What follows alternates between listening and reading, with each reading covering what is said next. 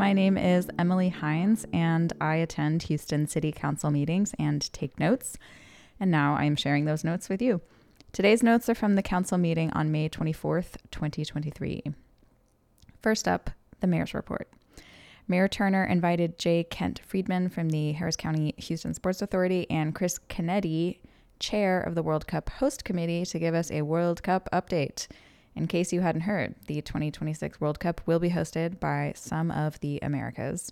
3 cities in Mexico, 11 U.S. cities, including Houston, and 2 Canadian cities. Houston expects to host 5 to 8 games, but we won't know much more than that until the qualifiers begin in 2025. The games will take place in June and July of 2026. The committee expects a $1.3 billion boon to Houston's economy. Kennedy highlighted efforts to combat human trafficking and boost sustainability, but also the intention to elevate football with inner city youth. Much of soccer in the States is a pay-to-play situation that is popular in the suburbs, but urban areas don't have as much soccer, and especially not at the same caliber. No large capital projects like new stadiums are needed. The games will be at Energy Stadium, and UH and Bryce have both been tapped as player training fields. Mayor Turner talked about how sporting events like this are part of Houston's larger ecosystem. Without investment in infrastructure and public safety and more, we wouldn't attract such events, which are a boon to our economy. So you see, it is cyclical. There will also be free screenings of the games at parks around the city. Moving on from the World Cup, Shell is sponsoring the 4th of July Freedom Over Texas celebration this year at Eleanor Tinsley Park. Neighborhood fireworks are still illegal. There is a One Safe Summer Parks program unveiling on May 27th at Townwood Park. They're really going all in with the One Safe branding. Greater Houston Partnership reports that unemployment in Houston is at a record low 4% in April of 2023. Hire Houston Youth, the city's public-private partnership to hire 16 to 24-year-old people to paid summer jobs and internships, is seeking applicants, and the website is hirehoustonyouth.org. Remarking on the legislative session, Mayor Turner said, "Riley, it has been a session." Turner said that nothing compares with the adverse consequences of this legislative humdinger. Houston and Harris County have been specifically targeted, and Turner said, quote, "If it's good for one city, it should be good for all," end quote. He defended his work building up Houston's financial situation, such as the large fund balance and pension and OPEB reform. He commented on binding arbitration the state has forced on the city with the firefighters union, even though this year the firefighters will get the final increase of their 18% pay raise. He vaguely critiqued candidates who advocate for using the fund balance to pay firefighters, but he did not name any names. Finally, Turner remarked on the 1-year anniversary of the Uvalde shooting at Robb Elementary. He said, quote, "I hope we never get numb to these situations," end quote. And he offered thoughts and prayers, although he did say the victims and their families deserve much more than that. Councilmember Kubash pointed out that the state is sending $1.3 billion to the Houston First Corporation. Mayor Turner said, A, it's still in the works. B, it would just equalize us with the level of assistance Austin and Dallas get. And C, implied that we should have gotten it at the same time they did originally. Councilmember Gallegos made a speech about how current state legislators ran on promises to fight crime, but instead have been attacking local control, drag shows, and trans kids. He also criticized legislators from our region who have not been very vocal in fighting such attacks. Mayor Turner highlighted House Bill 2127, or HB 2127, a super preemption bill that is on the way to the governor's desk for signature. Turner said the bill is so vague that he questions its constitutionality. I really recommend reading about that. If you don't know what I'm talking about, just use your internet search engine to look up HB 2127. It's all about preempting local control versus state level, and it's really interesting. Councilmember Evan Shabazz remarked on the hypocrisy of state officials constantly exalting states' rights and then working so hard to limit local control.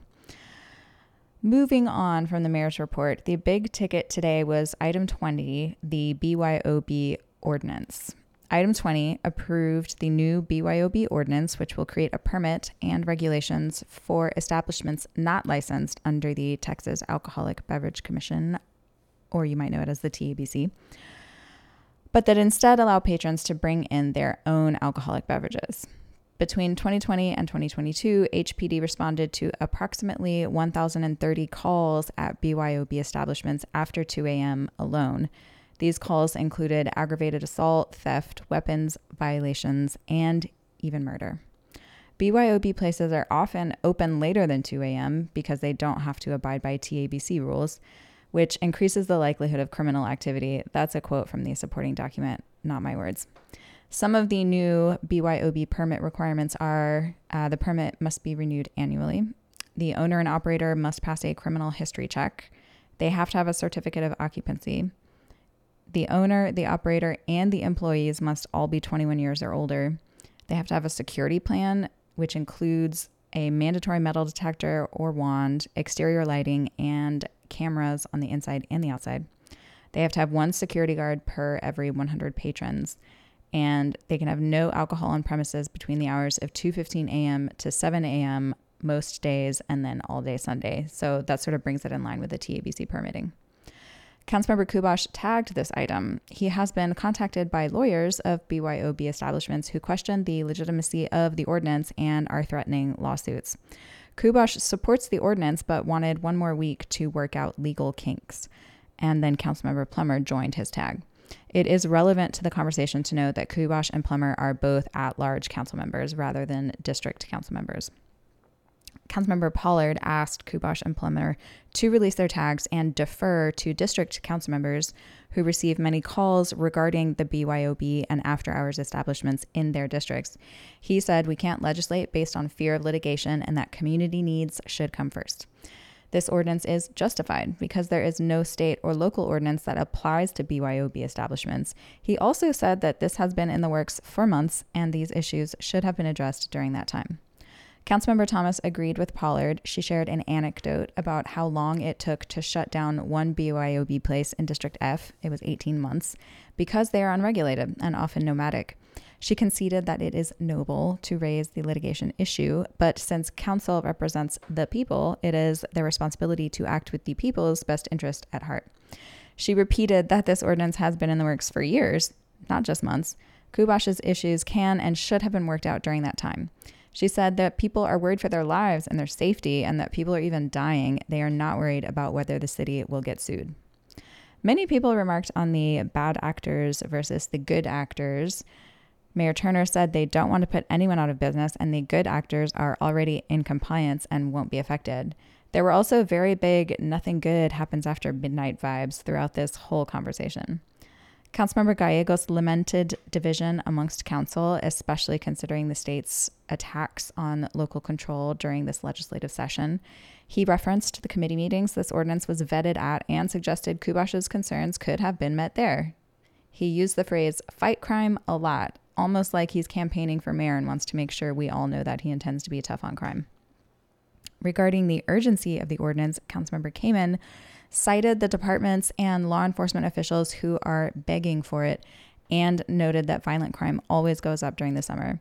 She shared an anecdote about one place in District C that just locked the doors when HPD showed up to respond to a call, which also locked all of the patrons inside with no way to get out. The Texas Restaurant Association supports this ordinance because the businesses that are following the rules will not be affected. Kamen also pointed out that all of these issues Kubash is bringing up were discussed at committee meetings and could have been resolved then. Kubash explained that he does support this ordinance, but wanted more time to let legal double check everything. On a personal note, I would like to say at no time during this very long discussion did legal say they wanted any more time. Kubash said he doesn't know any of these bad actors people are talking about, which kind of made it seem like he was doubting their existence. Councilmember Plummer removed her tag because she was impressed by the energy and conversation. She pivoted to hoping that some of that same energy be directed towards an apartment inspection reform ordinance, which she has spent years advocating for, responding to district councilmembers' allegations that at-large councilmembers don't get the same calls they do. Complaining about BYOB establishments, Plummer strongly stated that she does get many calls about inhabitable apartment complexes, bad complex owners, negligent property managers, and deplorable living conditions. When others indicated that she should go through the proper channels, Plummer strongly stated that she has gone through the proper channels. She has called every single city council member. She has gone to the Administration and Regulatory Affairs Department. She has drafted an ordinance with the legal department. She has attempted budget amendments. Quote, "I have done the work," end quote. She was clearly very upset by the lack of enthusiasm for apartment inspection reform, especially upsetting seeing the zeal that the BYOB ordinance has incurred. Mayor Turner told her one issue at a time, and they returned to the matter at hand. Despite much pressure, Kubosh maintained his tag and did not allow further discussion. But this story is not over yet. We've got a cliffhanger. We're going to wait until the very end of the episode to finish it up. We'll move on to agenda items. Agenda items besides the BYOB ordinance. Item 15 approved $858,000 to buy tests for monkeypox, COVID-19, and other infectious diseases for the health department, paid for by a grant from the CDC.